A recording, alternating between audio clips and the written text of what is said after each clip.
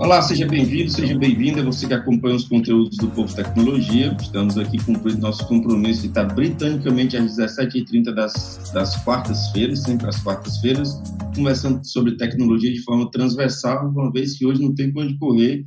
Tecnologia está em tudo, está nos vestíveis, no alimento, no comportamento, então tudo hoje tem alguma aura mínima ou máxima de tecnologia. Hoje a gente tem o prazer de receber aqui o Rafael Silveira, que é administrador de formação e diretor de operações da Casa Azul Ventures, uma aceleradora ligada ao Jornal O Povo. E o Rafael vai conversar conosco sobre o que eu nominei, viu, Rafael? Seja bem-vindo, mas eu chamei o título de um novo mercado de startups. Esse novo mercado, da minha percepção, vem assim porque já tem muitas aceleradoras, já tem muitas ideias, algumas até dentro do mesmo nicho, dentro da mesma atuação, algumas ideias se repetem, mas trabalham melhor, porque é uma coisa, não é tão simples, é uma boa ideia com muita operacionalização. Então, seja bem-vindo, obrigado pelo seu tempo, pela sua disponibilidade, por dividir o seu conhecimento, e seja bem-vindo mais uma vez. Olá, pessoal, boa tarde ainda. Hamilton, muito obrigado pelo convite aí de estar compartilhando esse tema que está bastante na moda aí nos últimos tempos, principalmente após a pandemia. Esse mercado deu uma aquecida, né? Muita gente querendo saber o que é isso, como é que faz parte, como esse bicho startup cresce e se reproduz, não é? Então eu queria agradecer aí e dar uma boa tarde para toda essa nossa audiência. Rafael, me explique qual é a missão. Você fala com a gente de que estado, de que lugar? Do Brasil? Não, mundo? eu tô em Fortaleza. Eu tô agora tô em Fortaleza, mas eu me mudei há pouco para cá. Você é de onde? Eu nasci em Brasília, morei muitos anos, décadas no Espírito Santo, e tive uma rápida passagem lá pelo norte, em Belém. Fiquei morando 1 ano lá em Belém, inclusive um mercado pujante de startups também. A gente recebe muito release de muitas, principalmente do Sul, né? Eixo Sul, claro, domina pela questão econômica. Então, eu tenho uma dificuldade de perceber onde está a pujança para além daquilo que a gente já sabe. Não dá para... Mas a gente não consegue enxergar como é que está esse mercado no Amazonas, como é que está em Belém, como é que está em Pernambuco, a gente sabe mais ou menos. Mas sabe, tem umas zonas cinzentas assim, que a gente não entende bem. O que se você tem na sua cabeça, obviamente não é com números, mas com a sua percepção de alguma região que está assim, que tem uma joia da coroa, ou que, enfim. Olha, eu vi casos belíssimos em Belém, no Pará, belíssimos, assim, casos ligados ao DNA local, muito à floresta, casos seja de exportação de produtos, ou seja, de eficiência bioenergética. Eu também, como eu falei, assim, vivi boa parte da minha vida no Espírito Santo. O Espírito Santo tem casos belíssimos, belíssimos. Tem o pessoal do Chip, o pessoal da Zait, que por sinal é a mesma galera, tem o PicPay, tem a Wine, tem grandes exemplos lá, mesmo sendo um estado muito pequeno. Então, eu diria que, normalmente, a minha percepção é que o mercado de startups ele está ligado muito a questão, muita maturidade educacional do local, porque o modelo startup ele é um modelo onde, diferentemente Brasil e Estados Unidos, e é legal porque a gente já começa a entrar no tema, nos Estados Unidos, startup é um plano de carreira.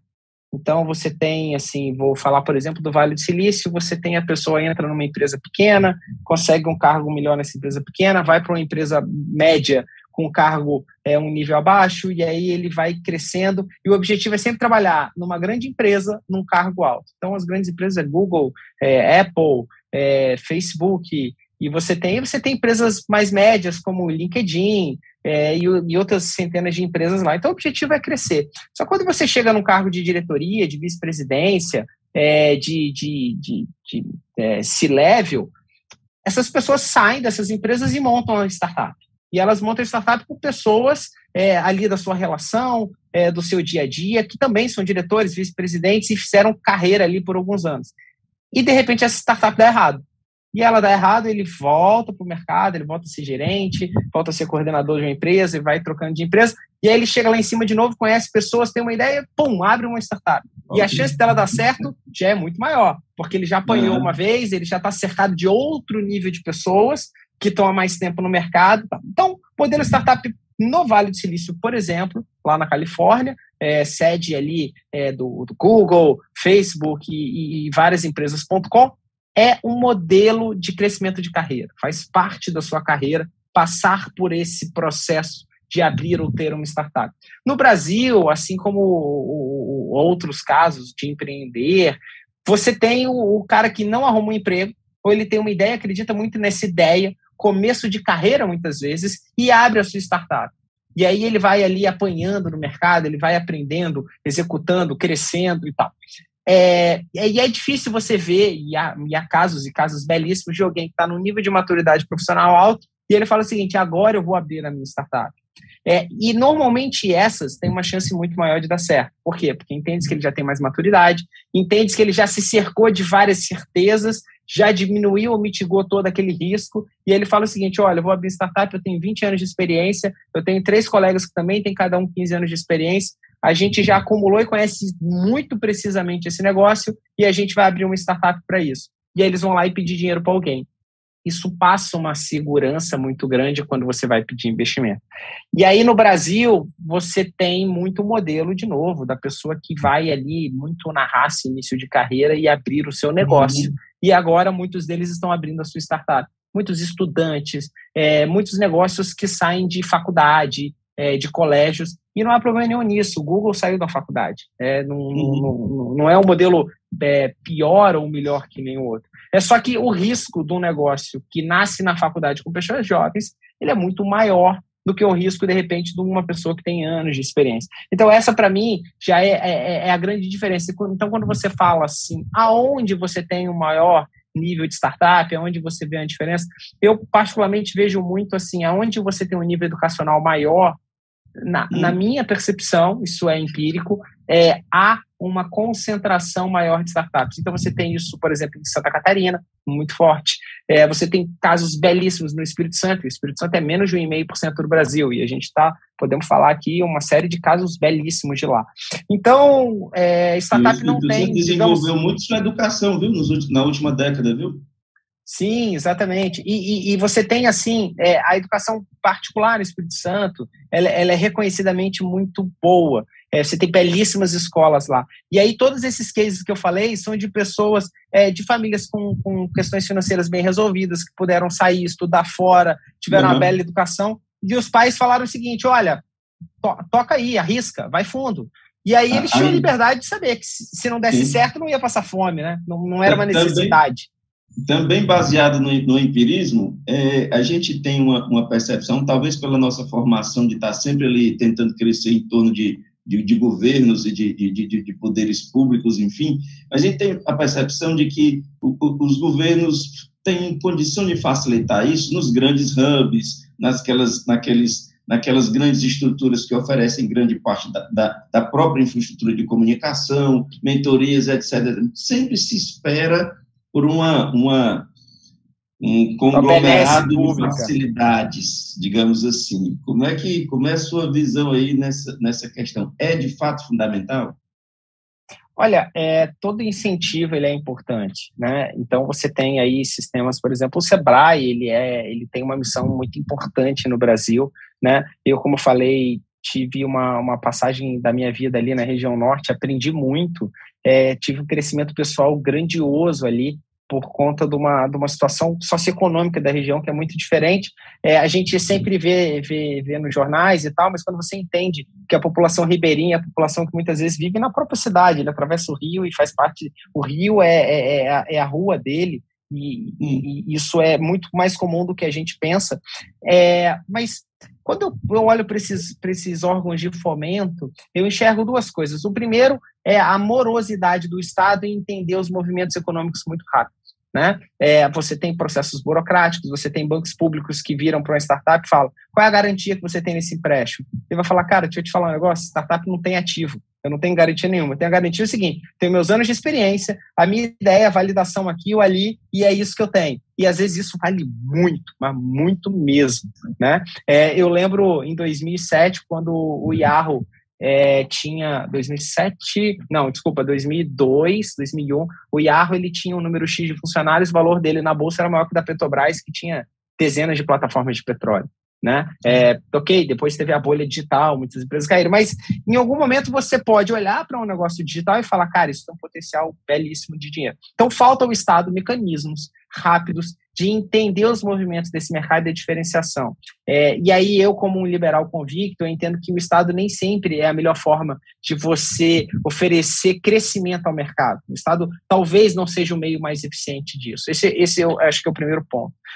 E o segundo ponto é a própria maturidade do mercado, porque quando o negócio é bom e vai dar dinheiro, tem um monte de investidor querendo aportar dinheiro nisso. A questão é a organização desse próprio sistema que faça com que o investidor tenha acesso a um negócio bom, esse negócio bom mostre que é um negócio bom e você tenha segurança jurídica nesse processo. Quando isso você consegue juntar todas essas variáveis, aonde você consegue entender que aquele negócio é realmente bom, o empreendedor consegue colocar para alguém interessado em investir o quanto ele tem capacidade de fazer dinheiro ou não, quanto ele tem de risco, e você tenha um arcabouço legal que garanta segurança nesse processo e nesse negócio. Aí pronto, aí é um ativo de renda variável, um ativo de risco, que você vai pegar um pedaço do seu dinheiro e vai aportar naquele negócio esperando que aquilo se multiplique. Tem um risco muito grande envolvido, mas tem uma capacidade muito grande de dar certo. Eu lembro um atleta americano famoso que teve uma situação na vida dele que ele declarou que usou doping e ele perdeu todos os patrocínios dele com marcas grandes como Nike, uma série de marcas importantes, e ele faliu. E quando ele faliu, o único ativo dele foi um pequeno investimento que ele tinha feito lá atrás no Uber, que o escritório que administrava o dinheiro dele comprou lá, quando o Uber era um negócio pequenininho, botou 2 milhões no Uber, esse negócio virou dezenas de milhões. Aquilo salvou a vida financeira dele. Então, um investimento em startup que ele fez lá de um pedacinho se multiplicou, se tornou o Uber, depois ele vendeu a parte dele. Então, é isso, é um ativo financeiro. Eu penso que o Estado talvez não seja o melhor agente para fazer isso, mas ele tem esse dever, faz parte do Estado fazer isso, mas, ao mesmo tempo, se a gente consegue organizar o mercado, se consegue organizar os agentes, de forma que as pessoas entendam o quanto isso pode dar de dinheiro, todo mundo quer investir num bom negócio. A questão é você entender que aquilo pode ser um bom negócio para você e você ter segurança jurídica para você investir naquilo. Bom, aí eu acho que a gente... É uma coisa de maturidade de sociedade, de civilidade, né? A gente vai buscando, Total. Né? Total. Rafael, como é que está a Casa Azul nesse contexto aí de Ceará, de Nordeste? E eu queria também que você abordasse na sua resposta essa questão do BNB, né? Que Legal. Entra numa fatia de problema que todo esse universo, esse ecossistema tem, que é a questão do financiamento. Sem ele... Perfeito. Enfim. Bom, a gente está, eu posso dizer, eu tenho poucos meses de Casa Azul, mas eu posso dizer que eu cheguei talvez na melhor hora assim, da festa. A gente vai levar a Casa Azul para parte do Sudeste e para todo o Nordeste e vamos expandir para outras regiões esse ano ainda. Então, esse convênio com o Banco do Nordeste, ele nos vai possibilitar espalhar o nosso poder azul, que muda as coisas, por parte do Sudeste. E aí, quando eu digo parte do Sudeste, o norte de Minas Gerais e o norte do Espírito Santo, né, pegando ali Governador Valadares em Minas e Linhares lá no Espírito Santo, até o pessoal lá do Porto de Itaqui no Maranhão. Então, a gente vai ter capacidade de levar esse poder azul da Casa Azul para toda essa região. Como é que a gente está hoje? A gente vai, até os próximos dias, aí tá abrindo o edital, que a gente vai convidar as startups a participar desse programa. São 60 startups, 30 ainda na fase de ideação, tá? Então, o que é essa fase? 60, perdão, são 60 startups. Né?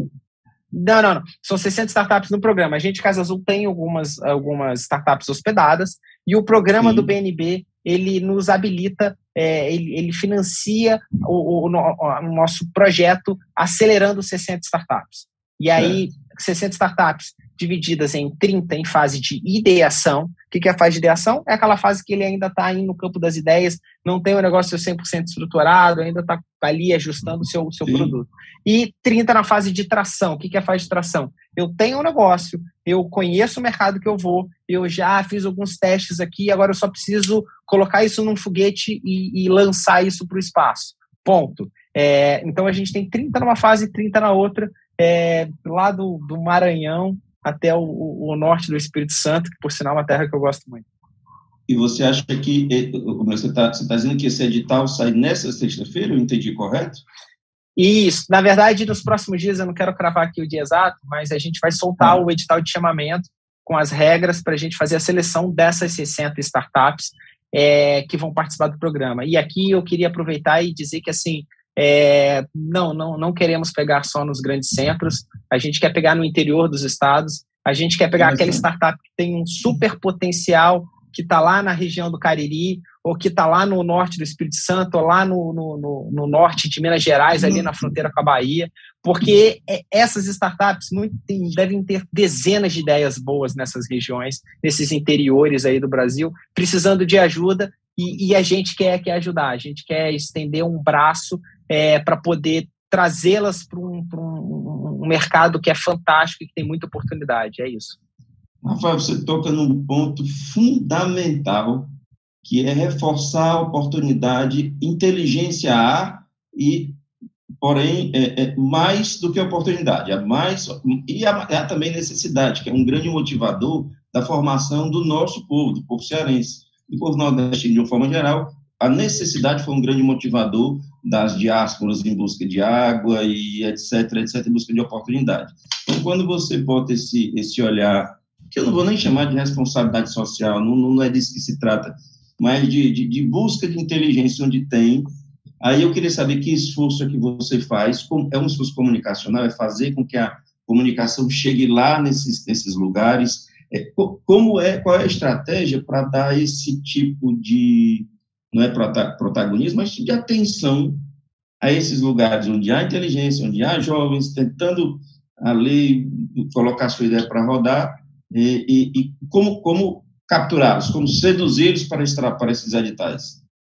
Legal, bom, essa pergunta é ótima. Assim, como você falou das oportunidades do Ceará, eu não posso deixar de citar o meu avô, que é cearense, nasceu em Maranguape e se mudou para o Rio de Janeiro indo pela Marinha. Você viaja tanto e conhece tanto lugar, não é por isso? Pois é. Mas então eu estou voltando às raízes da terra do meu avô.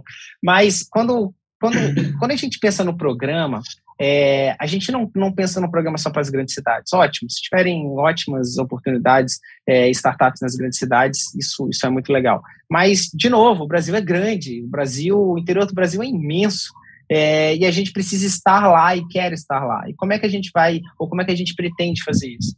Existe já um ecossistema, mesmo que pequeno, que se junta nesses lugares. Então, como eu falei, ali lá no norte do Espírito Santo, tem uma galera lá em Linhares que se junta num afã de um ajudar o outro e tal. O que a gente já fez de dever de casa? A gente pegou o contato dos vales, famosos vales que tem no Brasil. Então, a gente tem o Rapadura Valley aqui em Fortaleza, mas tem vários vales aí espalhados nessas regiões. O que a gente pretende fazer? É exatamente chegar nesses vales, nesses grupos, muitas vezes grupos de WhatsApp, e falar o seguinte: olha, a gente está aqui e pode te ajudar, a gente está aqui e pode fazer o seu negócio crescer, o Banco do Nordeste está financiando a gente acelerar o seu negócio, e a gente quer fazer isso. E, de novo, a gente quer fazer isso no Brasil inteiro, principalmente no interior. Eu conheço assim, algumas regiões do interior do Brasil, tive, como eu falei, uma passagem rápida pelo Pará, e tem belíssimas iniciativas fora do radar, belíssimas iniciativas. Então, a gente quer, como eu falei, espalhar o nosso poder azul por toda a região Nordeste e parte do Sudeste. Eu queria conhecer um pouco, entender um pouco sobre as expertises de quem forma a Casa Azul. Os perfis, mesmo que de forma conjuntural, de forma contextual, você disse que está há poucos meses na casa, talvez você não conheça, enfim, particularidades, nem é isso que eu quero saber. Eu quero saber de forma contextual as expertises, como é que é o time, características, olham mais para quê, enfim. Legal. Bom, eu tenho poucos meses de Casa Azul, mas eu tenho prazer de dizer que já era um entusiasta da iniciativa do grupo com a Casa Azul já há alguns anos. Casa Azul vai fazer em maio 6 anos. Já a gente estava falando sobre isso hoje. São mais de 5 milhões de negócios gerados pela Casa Azul nas suas startups. Né? É um número fantástico, é um número que nos felicita. E já foi investido, por exemplo, em mídia nesse tempo de Casa Azul, mais de 10 milhões de reais nas iniciativas que a Casa Azul hospeda, né, nas nossas startups. Então a gente já fez muita coisa. E como é que a gente faz isso? Né? Como é que é esse processo? Bom, é comum de aceleradores de startup fazer um processo que a gente chama assim, uma esteira de produção, como uma fábrica. Você pega um grupo de startups, coloca de um lado, né? Fazendo analogia aqui super esdrúxula, você pega porco de um lado e sai salsicha do outro. Pronto, esse é o modelo, né? Falando de forma macro, que você faz a aceleração. A gente não acredita nisso, e não que isso não dê certo. A gente não acredita nisso porque a gente acredita num processo, eu diria, mais gourmet. A gente não coloca tantas startups na entrada da fábrica porque a gente não vai fazer salsicha com todas. A gente pode fazer bacon com uma, a gente pode fazer barriga com outra, a gente pode fazer lombinho com outra. E a gente entende que cada startup precisa de algo em determinado momento. Porque senão eu, por exemplo, poderia pegar 10 startups, 20 startups e colocar para ter uma aula, uma mentoria, que a gente chama de questões jurídicas. Mas, de repente, eu tenho uma startup que precisa vender, o contrato dela já está tudo certo, ela já está funcionando ali na parte jurídica, não é um problema dela. Então, talvez seria perda de tempo para ela essa mentoria ou esse tema naquele momento. Então, o que a gente tenta fazer é separar em grandes grupos de questões, tá? E aí eu vou dar alguns exemplos aqui. Tem um grupo de questão que é produto, né? A gente chama de máquina de produto. O que é o produto? O que você vende? Para quem você vende? Isso é bom? Funciona? E aí a gente vai estressar todas as questões de produto. Por exemplo, experiência do cliente, né? Como é que é? Como é que ele compra? Como é que isso chega para ele? Como é que ele usa isso? Como é que ele é atendido? Isso está tudo bem resolvido? Isso é uma outra questão, né? A parte de vendas, como é que você vende? Tá? Quanto custa você vender? Você vende um produto de quantos reais e quanto custa vender esse produto para ele? Por quanto ele usa? Sua área de estudo é comportamento de consumo, não é isso? Eu sou administrador, mas também fiz um mestrado em administração e a minha dissertação foi em comportamento de consumo mesmo. Okay. Assim, o que faz a pessoa comprar mais? Ou por que ela compra? Né? Perfeito. Então, e outros temas que a gente trata é a questão da governança. Ok, a startup cresceu, e aí? Ela precisa se organizar, ela precisa ter a questão de governança. Então, você tem, às vezes, startups pequenas que têm a questão de governança muito melhor resolvida que empresas que faturam dezenas de milhões. Você tem startups que ainda estão faturando um dinheiro ali pequeno, mas ela já tem um conselho de administração, ela já tem mentores que ajudam o acionista ou os acionistas a tomarem decisões. Né? E isso, uma vez estruturado no começo, a gente sabe que às vezes é melhor você arrumar no início do que você arrumar algo depois que já está bagunçado no fim. Então, o que a gente, Casa Azul, faz é ter grandes temas macros, aonde a gente vai apoiar as nossas hospedadas nesses temas com um grupo de mentores muito, muito legal que a gente tem acesso e que a gente traz para ter contato com essas startups, que são mentores, muitas vezes, de outras empresas, de iniciativa de sucesso, até de empresas que, de alguma forma, já passaram pela Casa Azul. A gente tem um caso de sucesso da Mercadap, que foi comprada pelo Grupo Stone, né, na história da Casa Azul. Então, o que a gente faz é exatamente tentar criar esses, digamos assim, que a gente chama dessas órbitas de temas, e aí a startup que precisa, ela orbita aquele tema, o tempo que ela precisar, até que aquele caso seja resolvido. Uma vez que ela orbitou aquele tema, ela vai orbitar outro tema. E aí, exatamente, eu não quero pegar todo mundo, botar na mesma nave e orbitar o mesmo tema, porque talvez o mesmo tema não faça sentido para todas elas naquele momento. E aí, é exatamente assim que a gente faz o nosso processo de aceleração. A gente coloca cada startup na sua navezinha e convida ela a orbitar os temas que fazem sentido para ela, o que ela precisa naquele momento. Deixa eu só dar boa tarde para... Eu espero que eu não leia seu nome errado, Michele Geada, Eu acho que é assim que tá, se eu não estiver lendo errado, é isso. Então, Michele, boa tarde, e a Valéria também, que também dá boa tarde, e eu agradeço aí a boa companhia. Rafael, então deixa eu entender uma coisa. Hoje a Casa Azul está atendendo mentorando quantas startups? Hoje temos 12 startups hospedadas, tá, na casa, e, bom, a gente vai ter mais 60 nas próximas semanas.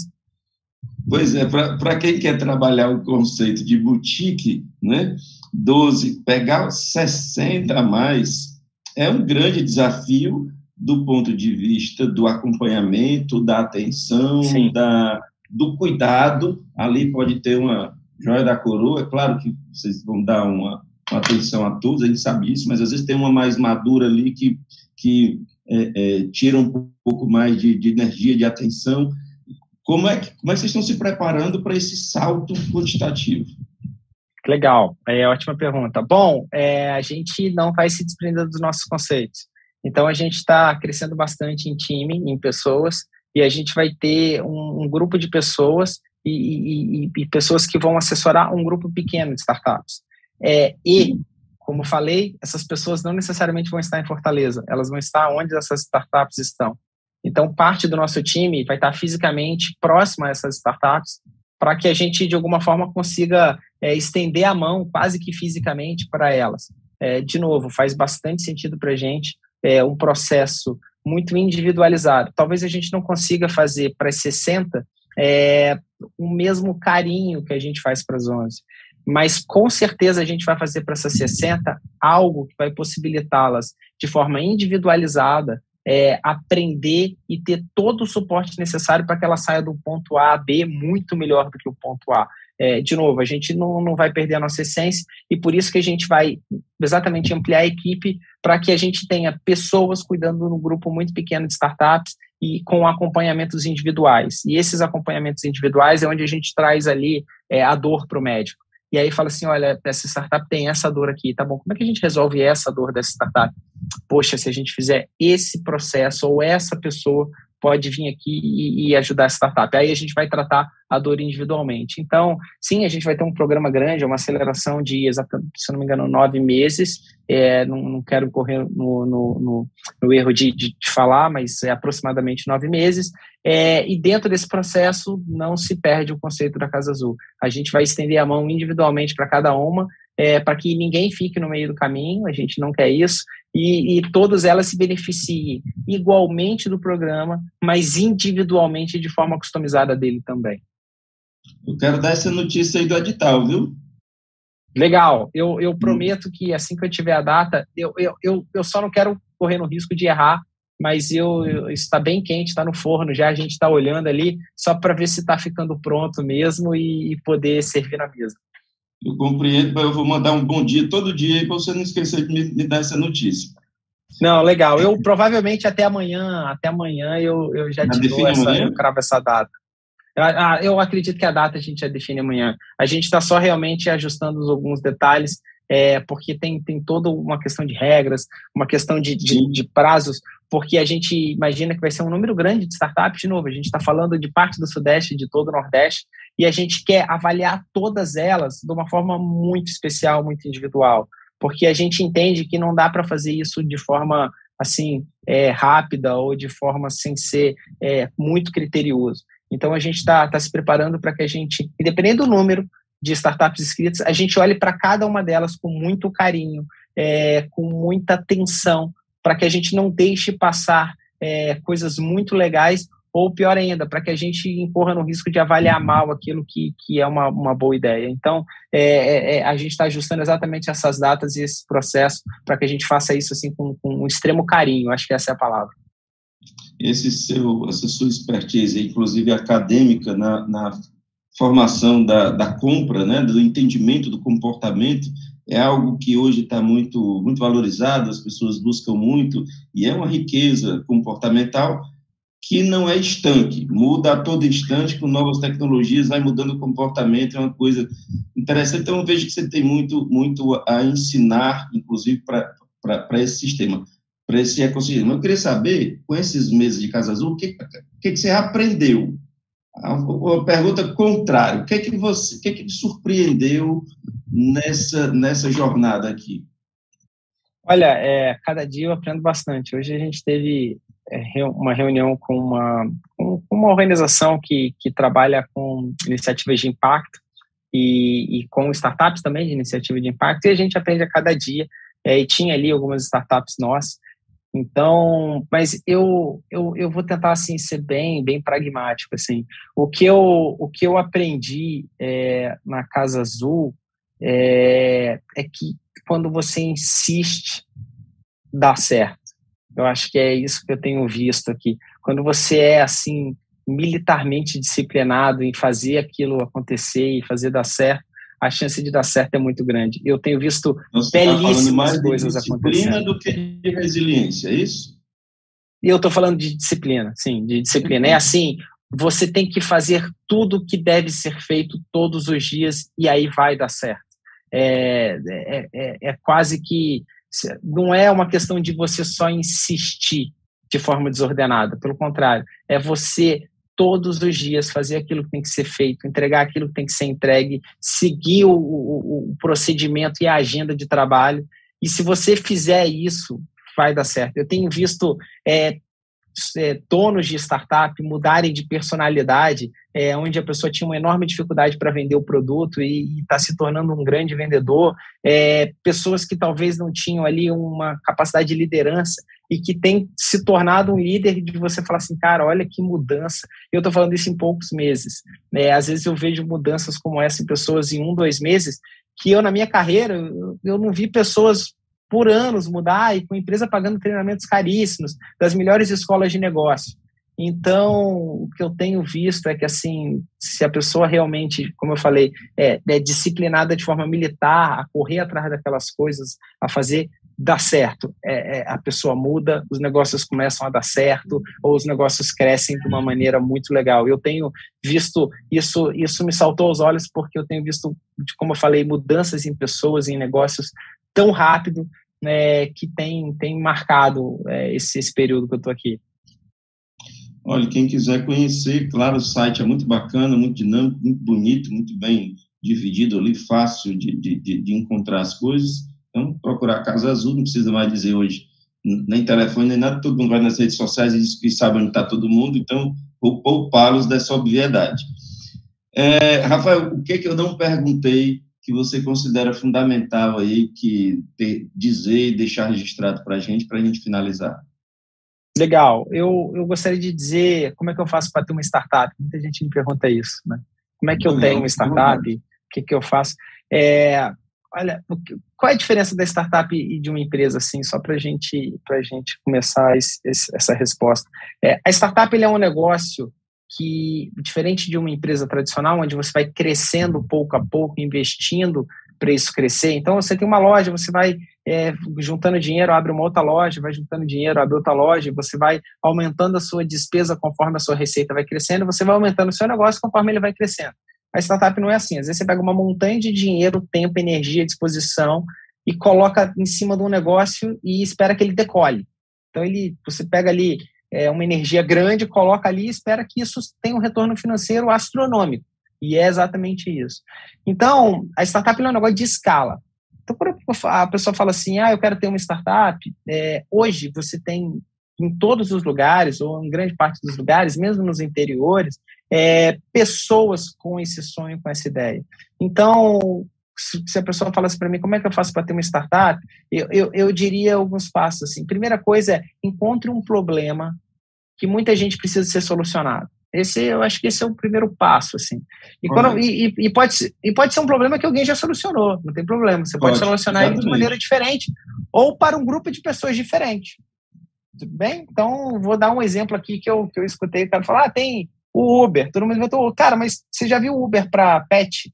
Eu nunca vi. Tá aí, pode ser uma demanda. Você precisa levar e buscar pet, tu pode criar um Uber para pet. Mas, Uber para pet é um negócio não tão grande quanto o Uber. Mas no mundo inteiro tem essa demanda. E aí? Então, pode ser uma empresa global fazendo transporte de bichinhos de estimação. Ponto. Então, você precisa resolver um problema. Esse problema precisa ser um problema, idealmente, que um grande número de pessoas tenham em um grande número de lugares.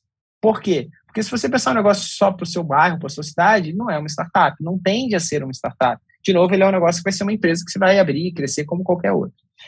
Se você resolve um problema de um grupo de pessoas grande em de vários lugares, talvez, se você tiver recurso financeiro suficiente, você pode ter um produto que atenda esses vários lugares e esteja esses vários lugares. Mas aí você precisa ter um bom produto. E aí é pensar todo o desenvolvimento do produto, o que ele tem que fazer, o que ele tem que acontecer. E aí o primeiro passo é o seguinte, é o famoso que a gente chama de MVP, mas pense o menor produto possível para você testar o seu conceito. Porque ele vai te ensinar, ele vai te mostrar se você está certo ou se você está errado. Eu, inclusive, com a minha experiência acadêmica, eu tenho dificuldade de fazer qualquer coisa sem pesquisa. Né? Então, você precisa pesquisar. E uma excelente forma de pesquisar é ir para o mercado e testar o seu produto, testar a sua ideia. Então, sem me alongar muito, mas quando as pessoas falam como é que é para ter startup, eu falo assim, cara, pensa num problema que muita gente tem, em muitos lugares do mundo, se possível, tem. Pense numa forma de resolver isso, mínima, e se você conseguir uma forma de resolver isso, talvez isso rapidamente cresça, isso rapidamente seja viável economicamente, para que outras pessoas que também acreditem nisso coloquem um dinheiro do seu lado para que você faça essa ideia e ir para o espaço. Então qual é a forma que eu acredito que isso está certo? Como eu falei, ser militarmente disciplinado. Saber o que tem que ser feito, fazer. Né? Muitas vezes a gente sabe o que tem que ser feito e não faz. A gente sabe o que precisa fazer para emagrecer e não faz. A gente sabe o que precisa na academia e não faz. Então, para startup, desculpa, não tem espaço para isso. Assim, quando a pessoa decide ser um empreendedor no Brasil, é uma profissão de risco. Startup, então, ele tem um tempo mais curto, porque muitas vezes ele tem um dinheiro que vai acabar. Ele tem um dinheiro só por um período de tempo. Então, se eu pudesse dizer como é que faz para ter uma startup, é isso. Você pensa num bom problema, pense em como resolvê-lo da forma pequena possível e seja militarmente disciplinado. Rafael Silveira, administrador de formação com mestrado e pesquisa em comportamento de consumidores, diretor de operações da Casa Azul, Ventos. Imenso prazer conhecer você, ter falado com você, portas abertas, e eu quero dar essa notícia do edital, repito, viu? Legal, Milton, super prazer estar com você, estar com essa audiência, estar podendo trocar essa ideia aqui sobre esse tema que é super legal. Fica aí sempre à disposição para quando a gente quiser conversar sobre outros temas na área de tecnologia. É uma área que eu particularmente gosto muito, estou há muito tempo envolvido.